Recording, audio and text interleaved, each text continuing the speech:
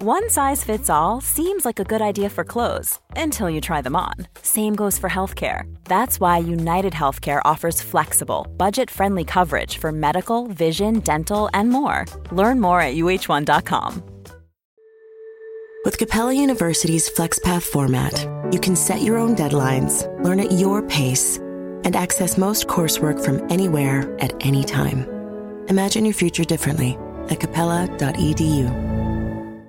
Hi, I'm Daniel, founder of Pretty Litter. Cats and cat owners deserve better than any old-fashioned litter. That's why I teamed up with scientists and veterinarians to create Pretty Litter. Its innovative crystal formula has superior odor control and weighs up to 80% less than clay litter. Pretty Litter even monitors health by changing colors to help detect early signs of potential illness. It's the world's smartest kitty litter.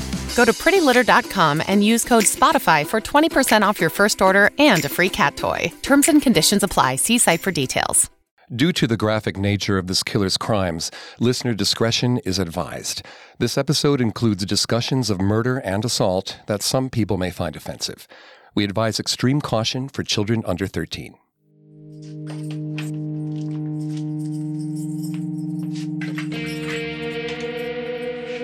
When authorities cleaned out Paul John Knowles' prison cell in Georgia, they found a letter to Angela Kovic, the fiancée who just a few months earlier had dumped him.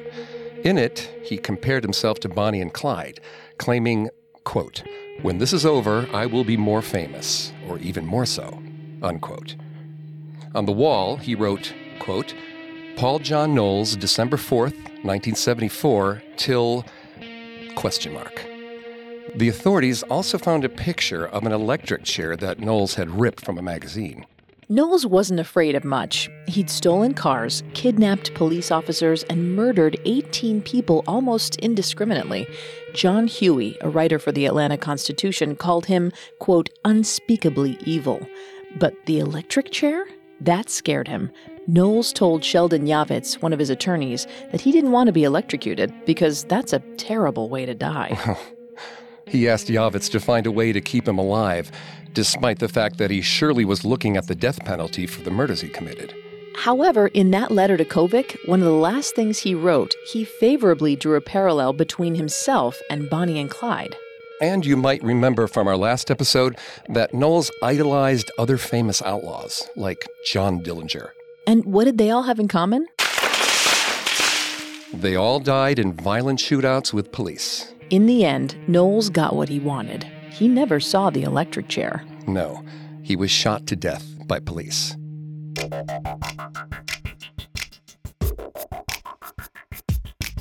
Hi, I'm Greg Polson, and welcome to Serial Killers, a podcast diving into the minds and motives of some of the most infamous and notorious serial killers. And I'm Vanessa Richardson. Vanessa will be answering questions I have about the mental makeup of a serial killer. It's important to note that she's not a psychologist or psychiatrist, but like me, she's fascinated by the psychology of serial killers and has done a lot of research for the show. This week, Vanessa and I return with our second episode on Paul John Knowles, the Casanova Killer. We're examining the string of heinous murders Knowles committed in 1974. Knowles killed with no regard for age or gender and exhibited very little pattern in his killing style. We'll try to understand how he chose his victims and his methods, who he chose to spare and why, and what those answers reveal about the person he became by the end of his life. If you want to listen to any previous episodes of Serial Killers, you can find them all in your favorite podcast directory. Don't forget to subscribe. You can also listen on our website, parcast.com. That's spelled Parcast.com. A new episode comes out every Monday. Visit our Facebook page, Parcast, to join the conversation. To refresh your memory, Paul John Knowles grew up in Jacksonville, Florida. From an early age, he exhibited a proficiency for petty theft.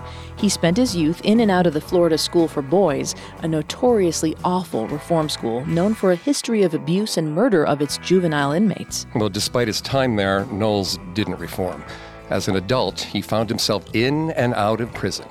But in May of 1974, he received parole and planned to move to San Francisco and start a new life with Angela Kovic. Until Angela received a warning from a psychic about a dangerous man who was about to come into her life. So she dumped Knowles. Knowles returned to Jacksonville, got in a bar fight, stabbed the bouncer, was put in jail, and broke out. Then he embarked on his quest to become a famous outlaw. In our last episode, we left Paul Knowles on the road. July 26, 1974. He was speeding away from the home of Alice Curtis, a 65-year-old schoolteacher. Following his jailbreak, he snuck into Curtis' home and bound and gagged her. At some point during the ordeal, the gag loosened her dentures, and she choked to death. He stole her yellow Dodge Demon and fled. Did Knowles intend to kill her so she couldn't identify him, or was it an accident? Knowles never told anyone. Regardless, she was his first murder. On the run, Knowles took his second victims on the night of August 1st, 1974. That evening, Elizabeth Anderson left two of her daughters at home for what she hoped would only be about an hour. After all, her husband Jack was due home soon. But then Jack got tied up at work. When he returned to the house, his girls weren't there. They had disappeared. Jack and Elizabeth knew their daughters wouldn't have wandered far on their own. Mylette had asthma and Lillian had thyroid issues. Both needed medication. For months, police searched for Lillian and Mylette, but found no clues as to where they went or what happened to them. Neighbors saw a yellow car on the street the day the girls disappeared, but they never even suspected this could be Knowles and Alice Curtis' Dodge Demon. A few months down the road, Knowles would steal a tape recorder from a victim's home. He would use it to record confessions of all of his murders. From those tapes, the police finally learned the fate of the Anderson sisters. Here's how Knowles recounted it. He encountered the girls on a road where he'd intended to abandon Alice Curtis' car. This wouldn't have been suspicious activity if the girls had been strangers, but they weren't. Knowles' mother, Bonnie, was friends with Lillian and Mylette's mother, Elizabeth. Knowles feared that the girls would tell their parents that they had seen him with the yellow car, and that their parents would tell the authorities. Essentially, he must have seen them as possible witnesses who would connect him to Alice Curtis. So he kidnapped the Anderson sisters. He strangled them both and dumped their bodies in a swamp. Only decades later, after Jack Anderson died, would his wife Elizabeth purchase a tombstone for the girls and give them a grave. All his life, Jack Anderson refused to believe his daughters were murdered. For all he knew, Knowles exaggerated these two murders, as he had many others. Jack hoped that since police never found their bodies, his daughters could still be alive. He held on to that hope for the rest of his life. Now, what's odd here is that Knowles tried to ditch the yellow Dodge in Jacksonville, but then, after he killed the Anderson sisters, he continued to drive that car for another month. Right, while he initially viewed it as a risk, maybe that risk was now part of the fun for him. As we'll see, Knowles matches the profile of a thrill killer. He enjoyed outsmarting police. He loved media attention. He kept detailed records of his killings and his, quote, successes, as he referred to them, and he tore out newspaper clippings and recorded diaries. So driving around in a car that would likely implicate himself in a growing number of murders, that's the kind of thrill he wanted. He didn't even travel very far to find his next victim. On August 2nd, 1974, he found Marjorie Howe in Atlantic Beach, Florida, a town on the east side of Jacksonville. One of Howe's neighbors told police that on the day Howe died, a 6-foot-tall man with a light brown hair knocked on her own door looking for someone named Betty Johnson. But the neighbor didn't know anyone named Betty Johnson, and it doesn't seem that Howe did either. It was probably just a fake name Knowles used to get people to open the door and let their guard down. It's interesting the neighbor reported light brown hair because Knowles actually had distinct red hair. Maybe we can chalk that up to his hair looking a different color in a certain light, or blame it on the sometimes unreliable nature of eyewitness testimony. Well, the neighbor wouldn't open the door for him, and he left in a car with a peculiar decal on the back, a red demon. The decal on the Dodge Demon, the same car Knowles had stolen from Alice Curtis. At some point, Knowles came back to the neighborhood and potentially tried the same thing on Howe. He strangled her with a nylon stocking.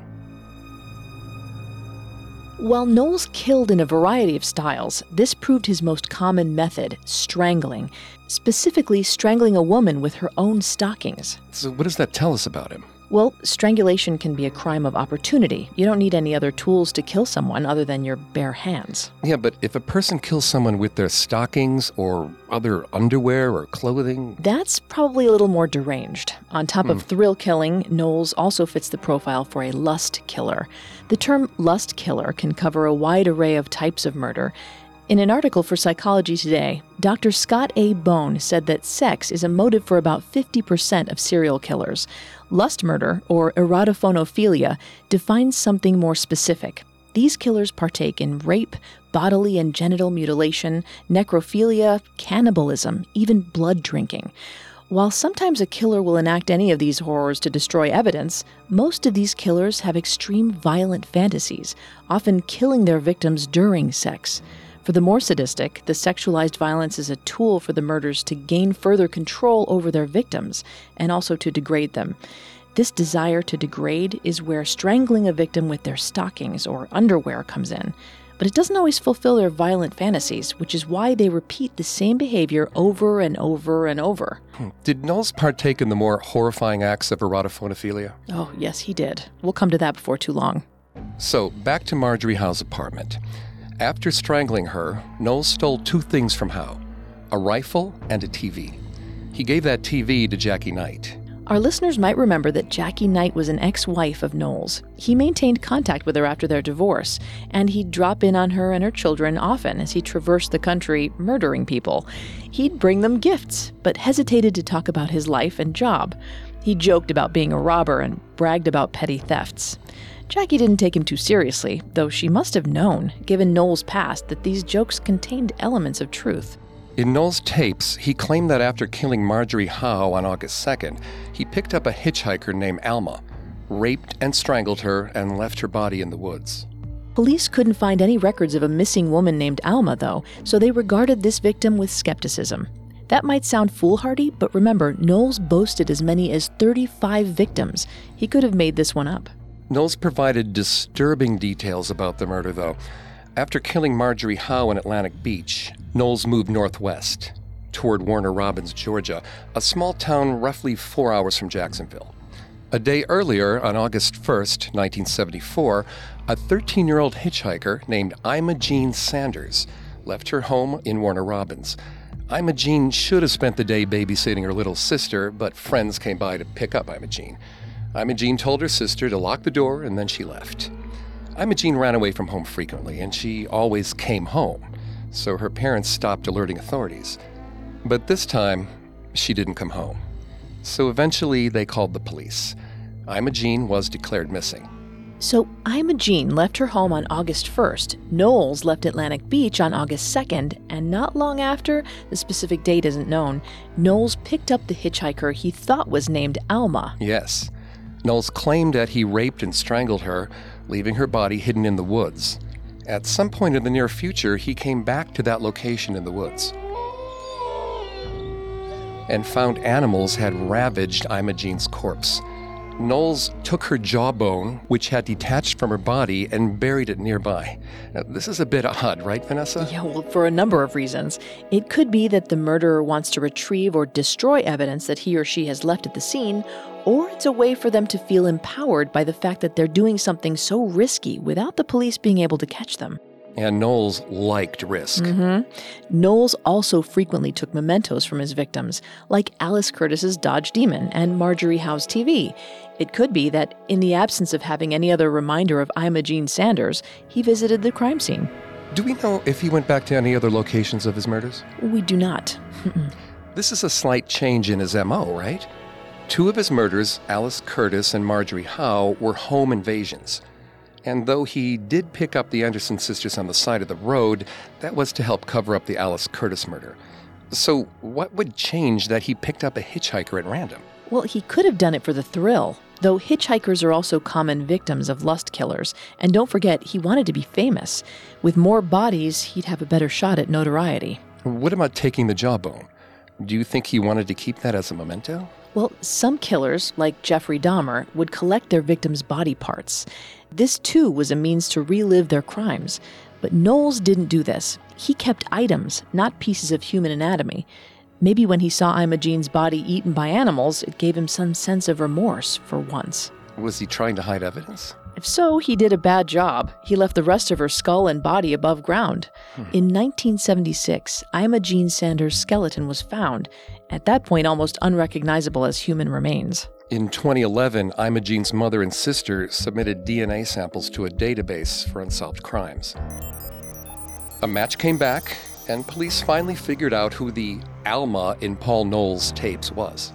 After 37 years, Imogene Sanders finally returned to her family, and her mother and sister laid her remains to rest. After killing Ima, Knowles dropped in on Jackie Knight and her family, crashing with them for the next 3 weeks. That may also explain why he went back to Imogene Sanders' body. He stayed around the location of the murder longer than he did with his other victims. Since 3 weeks is a long time to spend with your ex, Knight hinted that Knowles had overstayed his welcome. On August 23rd, Knowles, on the road again, passed through Musella, Georgia. That's where he met Kathy Sue Pierce, a 24-year-old mother. He strangled her in her home with the telephone cord. In front of her 3-year-old son, whom Knowles left alive. So here's a strange new development. Knowles had already killed 2 young girls because they could have identified him. This time he left a young boy who saw him commit his crime unharmed. Why would he do this? This wasn't the only time he spared a boy. He'd do it again at the end of his murder road trip. You might remember, too, from the last episode that Knowles got along well with Knight's kids. As we've said, Knowles killed across all demographics except young male children. If he really was abused at the Florida School for Boys, maybe he felt that he couldn't abuse another child like himself. It's interesting analysis. Knowles left Pierce's body in her bathroom, took her cash, and then drove north, and kept driving. 2 weeks later, on September 3rd, a man named William Bates disappeared after getting drinks in a bar with a red-headed man in Lima, Ohio. Almost 700 miles from Musella, Georgia. Police found a yellow Dodge Demon near the bar. Alice Curtis's, of course. On Thanksgiving Day, 1974, a hunter found Bates's naked body in the woods. Knowles had bound and gagged Bates with electrical tape before strangling him. There has been speculation that Bates was naked because he and Knowles had sex, or intended to. As we said last time, it's unknown how Knowles identified sexually, though reports claim Knowles had relationships with men in prison, and Bates wasn't the only male victim who Knowles may have had sex with. Knowles took Bates' red Chevy Impala and his credit cards. He'd drive the Impala, stealing different license plates and swapping them out until he was apprehended. Over the next week, Knowles drove southwest. First to Montana, then down through Utah, and then into Nevada. He passed through Ely on the eastern side of the state. Over 1,800 miles away from Lima, Ohio, the credit cards he got from William Bates in Lima were maxed out, so he needed more cash. And when he got the opportunity, he killed for it. On September 12th, Emmer and Lois Johnson, a couple in their 60s from San Pedro, California, were vacationing in Ely. Knowles tied them up, shot each of them behind the left ear, and stole their cash and credit cards. Their bodies weren't discovered for another week. This again was a case where police had no leads until Knowles confessed to the crime. The same goes for Knowles' next victim. He moved on to Texas. In Seguin, he encountered a motorcyclist, Charlene Hicks, stopped on the side of the road on September 21st. Reports differ on why Hicks stopped there. Some say her motorcycle broke down, and others say she pulled over to admire the view, but for Knowles, it was another opportunity. Knowles abducted, raped, and strangled her, then dragged her body through barbed wire. Is this an example of Knowles mutilating the body in an act of erotophonophilia? Perhaps, but Knowles actually pulled her body away from the road, over a barbed wire fence, and hid her body amongst the bush where it was discovered 4 days later. So he didn't see the barbed wire as inspiration? Well, maybe. He never cared much about hiding bodies, but he did with this one. Maybe something happened that made him feel like he needed to be more discreet. For example, the assault could have occurred near the roadside, and so he feared someone saw him or would see her body. Or maybe something happened during the rape and abduction that led to him wanting to mutilate the body, probably to degrade Hicks. This is frequently found with lust killers. But what does he say in his tapes? Unfortunately, those aren't available. They were kept in the courthouse in Macon, Georgia, until a flood destroyed them. Everything we know from the tapes, we know from a second-hand account. In just 2 months, from July to September of 1974, Knowles had taken 10 lives and showed no signs of slowing down. His next murder marked another change in his usual pattern and was followed by several more stark changes that eventually led to his capture. We'll get to that right after this. This episode is brought to you by Anytime Fitness. Forget dark alleys and cemeteries. For some, the gym is the scariest place of all, but it doesn't have to be. With a personalized plan and expert coaching, Anytime Fitness can help make the gym less frightening. Get more for your gym membership than machines. Get personalized support anytime, anywhere. Visit AnytimeFitness.com to try it for free today. Terms, conditions, and restrictions apply. See website for details. This episode is brought to you by Rakuten. Are you ready to shop? Rakuten's Big Give Week is back. Get 15% cash back at hundreds of stores, including headliners, Ulta, Ray-Ban, and Canon. Rakuten is how in-the-know shoppers get the best savings. They shop the brands they love and earn cash back on top of deals during Big Give Week, May 6th to May 13th. The cashback rates are even bigger. I'll be shopping for Adidas and Fenty. You can save on everything you need for summer, like clothing, outdoor gear, and travel. Join today for free and get an extra 10% cashback boost. That's an extra 10% cashback on top of Big Give Week's 15% cashback. You won't see higher cashback rates than these. Go to Rakuten.com or download the Rakuten app. Rakuten. Shoppers get it. And now let's continue our story. On September 23, 1974, Knowles met Ann Dawson in Birmingham, Alabama. They traveled together for almost a week.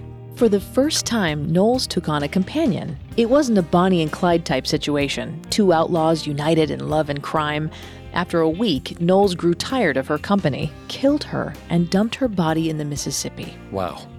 Over the next 2 weeks, Knowles moved back east, and he traveled through Oklahoma, Missouri, Iowa, and Minnesota, and all the way to Marlborough, Connecticut. On October 16th, he knocked on the door of Karen Wine, a home he seemingly picked at random.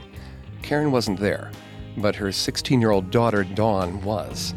Knowles forced his way into the house, where he raped and strangled Dawn with a nylon stocking. Karen arrived before Knowles left. He did the same to her.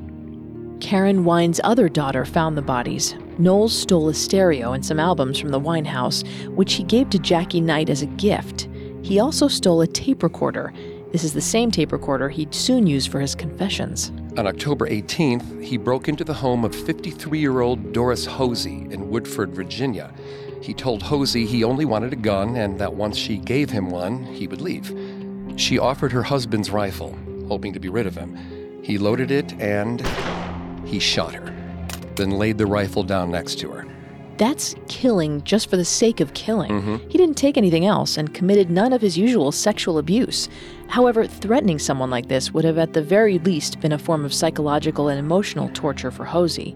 Aside from building his fame by adding to his body count, there's nothing more he got from killing her, other than the thrill and the sense of dominance. Not long after this, Knowles ended back up in Florida.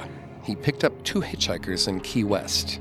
Key West sits at the southernmost point of the contiguous United States, so by now Knowles had traversed a significant portion of the country. He planned on killing the hitchhikers, but he got pulled over instead. Remember, though, police didn't know his connection to any of his crimes at this point, and Knowles had changed the plates on the stolen Impala, so the officer that pulled him over was unaware who he had in his grasp, so the officer let Knowles go. This event actually spooked Knowles. He knew now that he couldn't get away with murdering the hitchhikers, so he dropped them off in Miami, and then he swung by the office of Sheldon Yavitz, his attorney. He surprised Yavitz with this news. Quote, "I have something to tell you. Brace yourself. I'm a mass murderer." Unquote. Other lawyers would be more shocked by a client telling them this, not Yavitz. His Rolodex was full of murderers and drug smugglers, clients who he didn't even attempt to prove as innocent. Instead, he got them off on technicalities. And Yavitz recommended that Knowles surrender. Knowles refused. He told Yavitz he wanted to go out in a blaze of glory and become as famous as Bonnie and Clyde. He gave Yavitz his tapes. Yavitz wrote Knowles a will, and then Knowles set out on the road. On November 6th, Knowles befriended Carswell Carr in a gay bar called the Pegasus in Milledgeville, Georgia. And here's where Knowles escalated to a degree we haven't seen yet. Why now? Maybe, like with Alice Curtis, he knew he'd have to do something far worse to achieve the fame he desired. Or because he'd gotten away with so much, he thought he could commit even the most awful crimes and still elude capture. Or maybe, as some have theorized, he struggled with his homosexuality. His next two murders were extremely violent. They suggest a desire to degrade, and maybe that came from his own internal battles. Now, technically, his next victim, Carswell Carr, died at home from a heart attack. A heart attack brought on by being naked and stabbed 27 times with a pair of scissors. The only sign of a forced entry in the home was into the bedroom of Carr's 15-year-old daughter, Amanda. Knowles kicked in the door and strangled her with stockings. Then he shoved those stockings so far down her throat that a doctor had to extract them. After she was dead, Knowles had sex with her corpse. So, necrophilia. To our knowledge, Knowles never did anything like this before or after. He also ransacked the home, to the point that authorities described it as looking like an animal had torn through it. He stole Carswell's credit cards, briefcase, shaving kit, IDs, house keys, his watch, and most of his clothing. And then he pretended to be Carswell Carr. Knowles wore Carswell's clothes and used his credit cards, and he drove to Atlanta. And that's where Knowles met Sandy Fox. Or rather, Sandy Fox met Darrell Golden on November 8th. A reporter who previously covered the Yom Kippur War, Sandy Fox traveled to Atlanta to find a diversion after what she called a, quote, botched assignment in Washington, D.C. for the National Enquirer. One night, she went to a bar at the Holiday Inn and met a lanky, red-headed dreamboat whose looks fell somewhere between Robert Redford and Ryan O'Neal. He told her his name was Darrell Golden, a businessman from New Mexico overseeing a court case involving a restaurant chain his father owned. He flirted heavily with her. She rejected him at first, saying, "You could easily be another Boston Strangler for all I know." He didn't accept that as a final answer, though. Later that night, they went to dinner, then her room. In bed together at the end of the evening, she told him, "So you're not a Boston Strangler after all. What a disappointment." Who was Darrell Golden?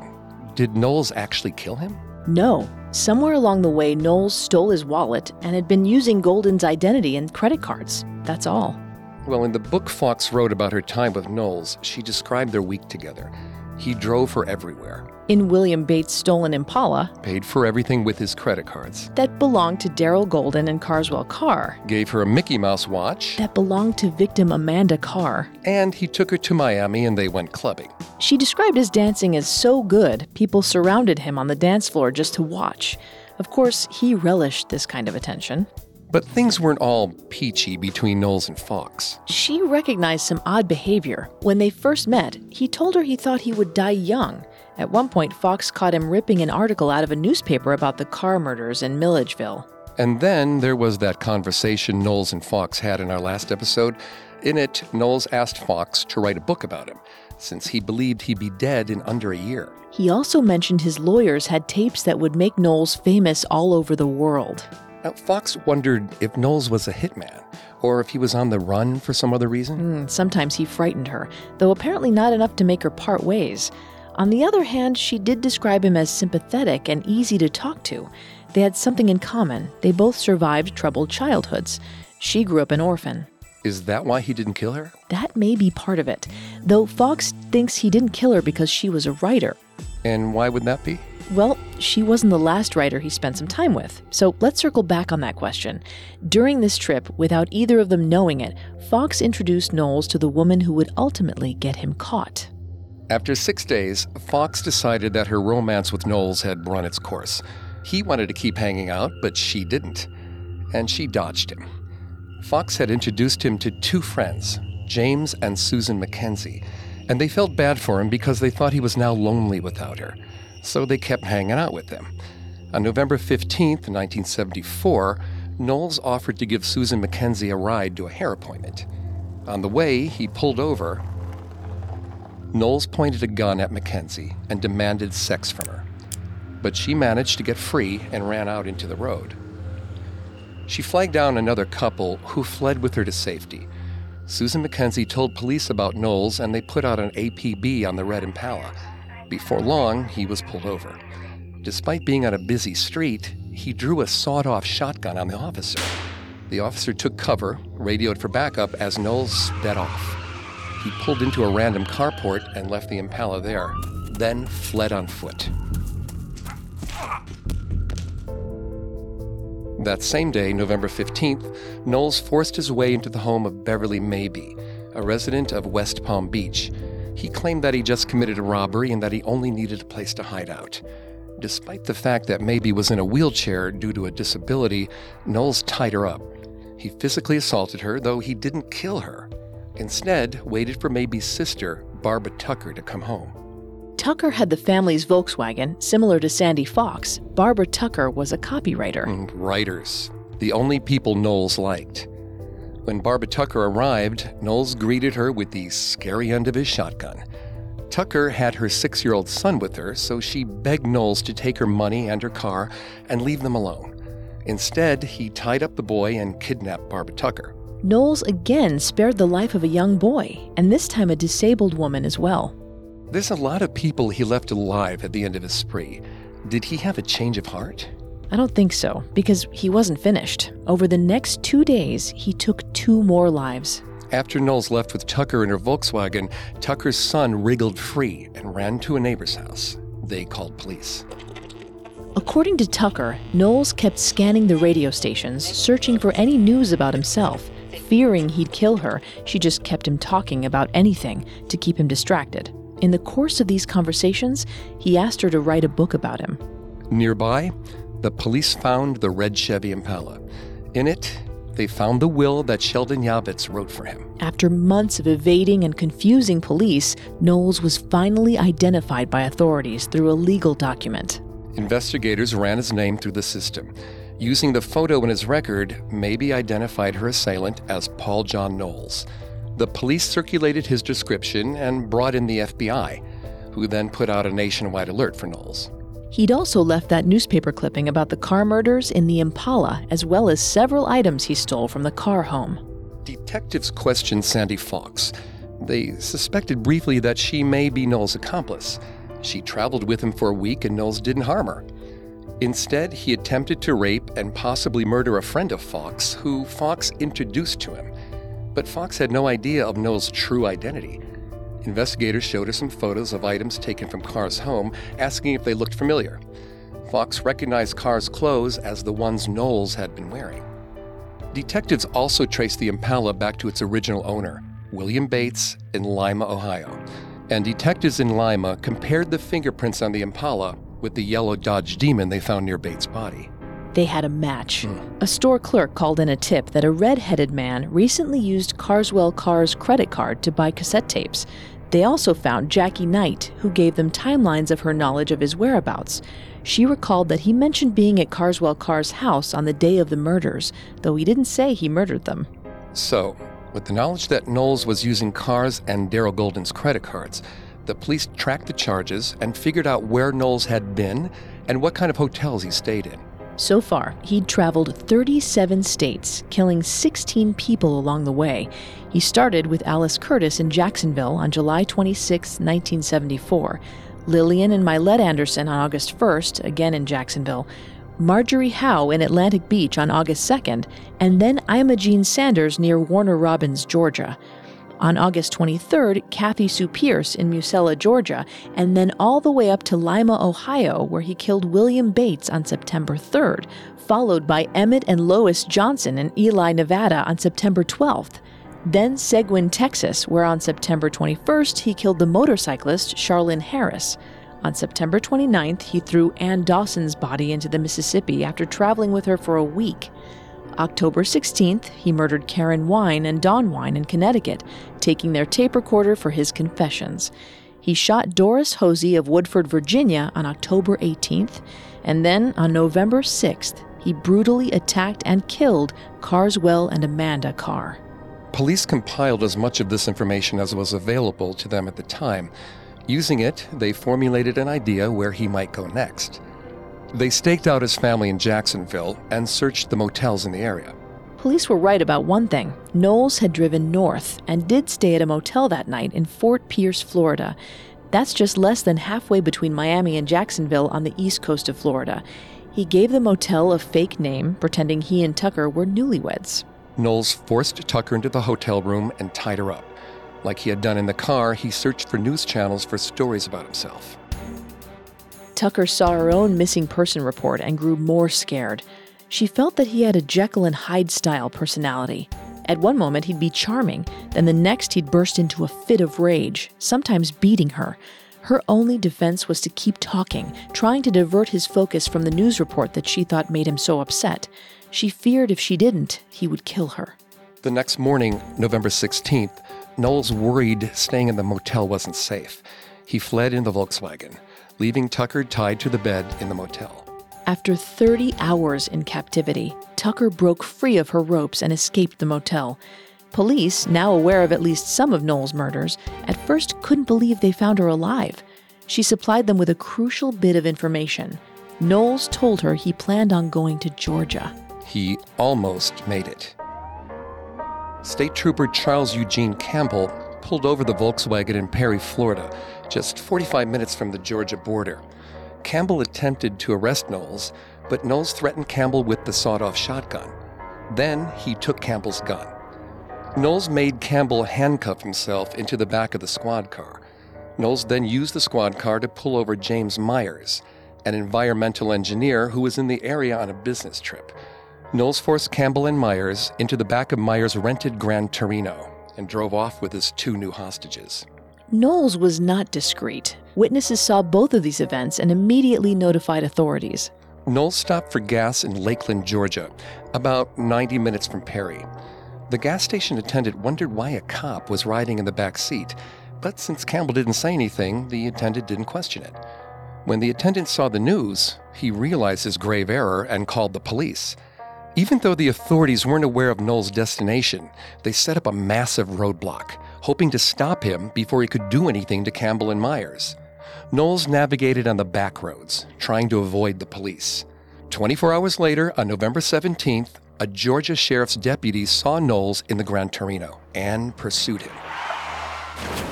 On Highway 42, just outside Pulaski, Georgia, Knowles crashed the Gran Torino at the roadblock. He left his sawed-off shotgun and fled on foot, taking Trooper Campbell's pistol instead. An officer shot him, grazing his leg, but Knowles kept running. The only signs of Campbell or Myers were Campbell's hat and gun belt in the back of the Impala. Without any blood in the car, police hoped that Knowles left them alive somewhere. An enormous manhunt ensued. Over 200 officers searched the area with bloodhounds. Helicopters circled overhead. Knowles broke into a boarded-up farmhouse. He had tossed Campbell's firearm in the woods somewhere when he realized it was out of ammo. In the farmhouse, he found his shotgun and a box of shells. Then he went to a nearby house to ask for help. That's where he met David Clark, a Vietnam War veteran who just returned from a hunting trip. Knowles initially asked for help, then tried to shoot Clark. The shotgun jammed, and Clark grabbed his own weapon. He led Knowles to a neighbor's home, and she called the police. If that gun hadn't jammed, and if Clark hadn't been able to keep his cool under pressure, Knowles probably would have escaped again. Instead, he was finally arrested.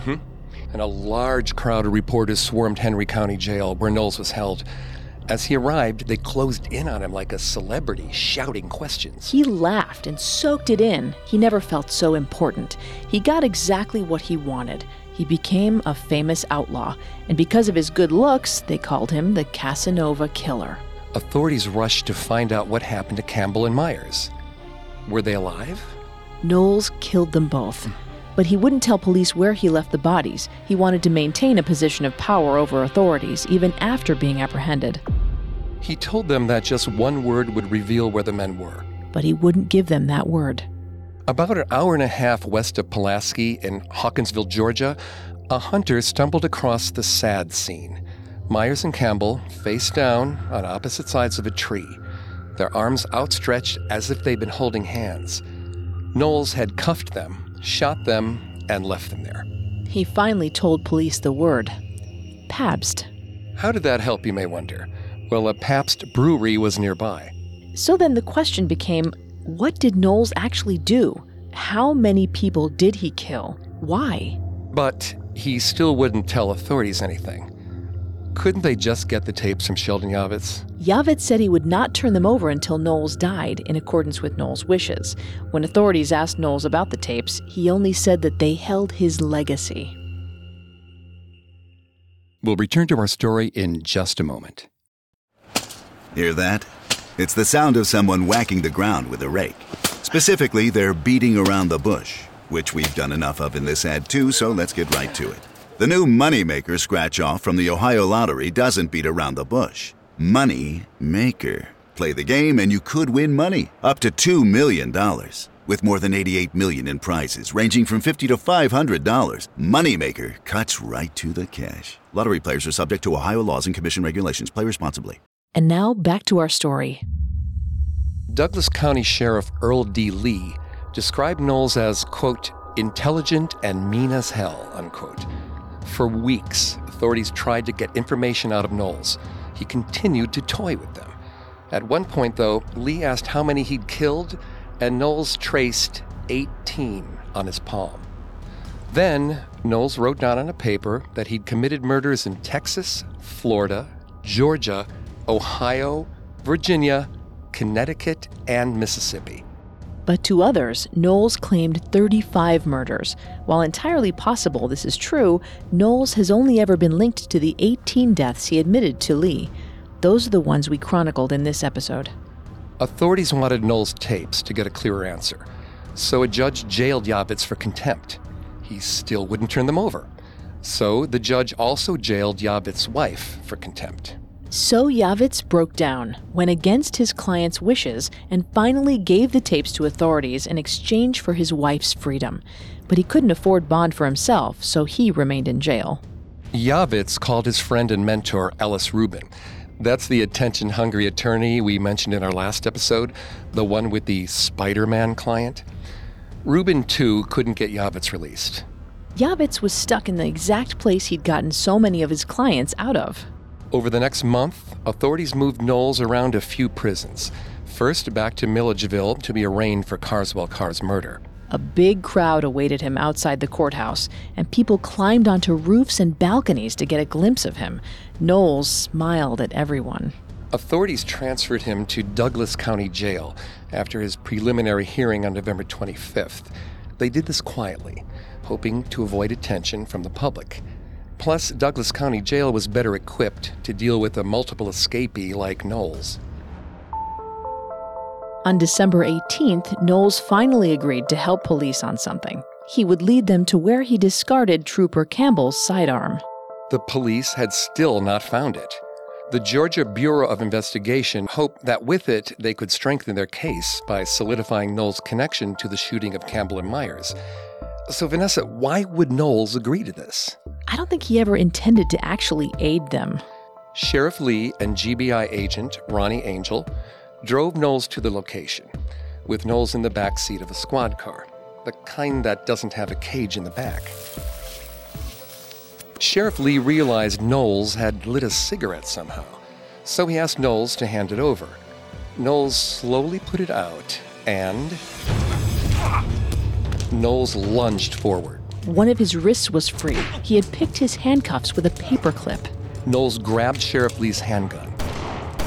He fired the weapon twice while it was still in the holster.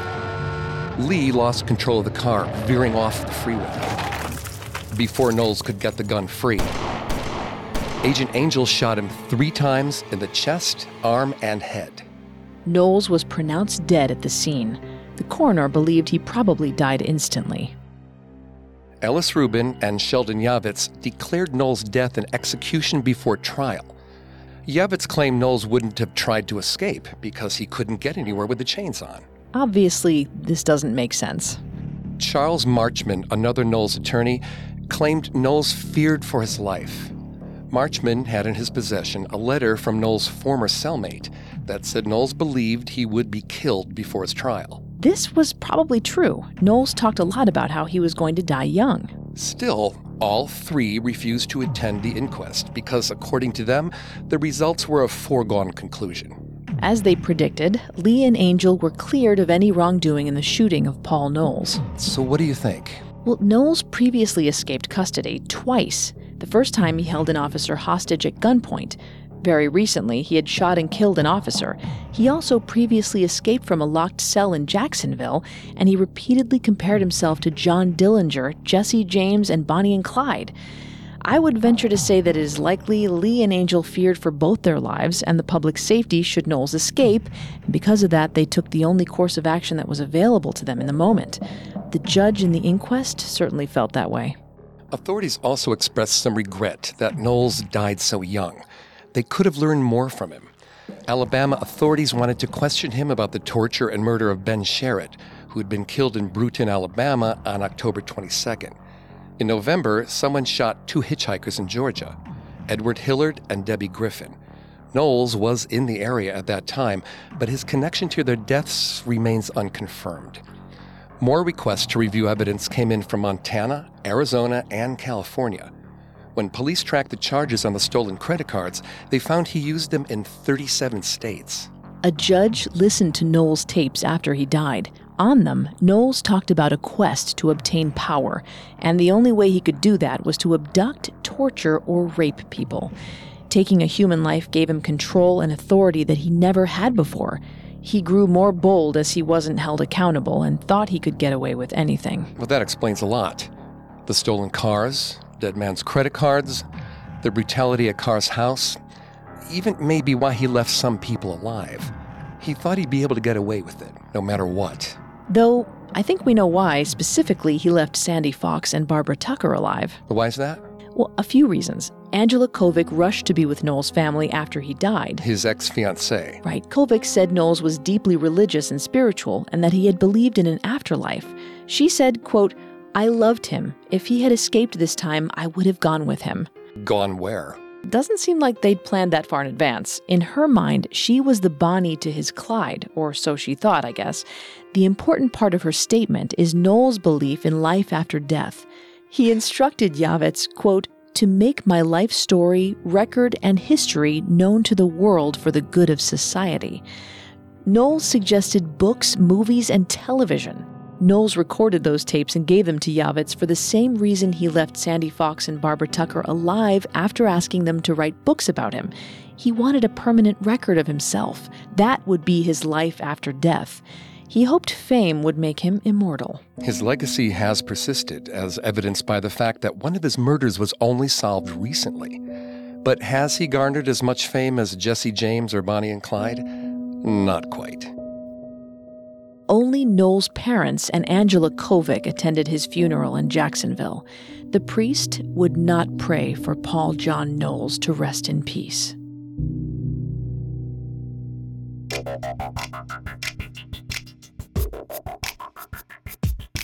Thank you for listening to Serial Killers. If you enjoyed this episode, please tell your friends. Don't forget to subscribe to Serial Killers on iTunes, Google Play, SoundCloud, Stitcher, Spotify, or any other podcast directory, or through our website, parcast.com. That's PARCAST.com. A new episode of Serial Killers comes out every Monday.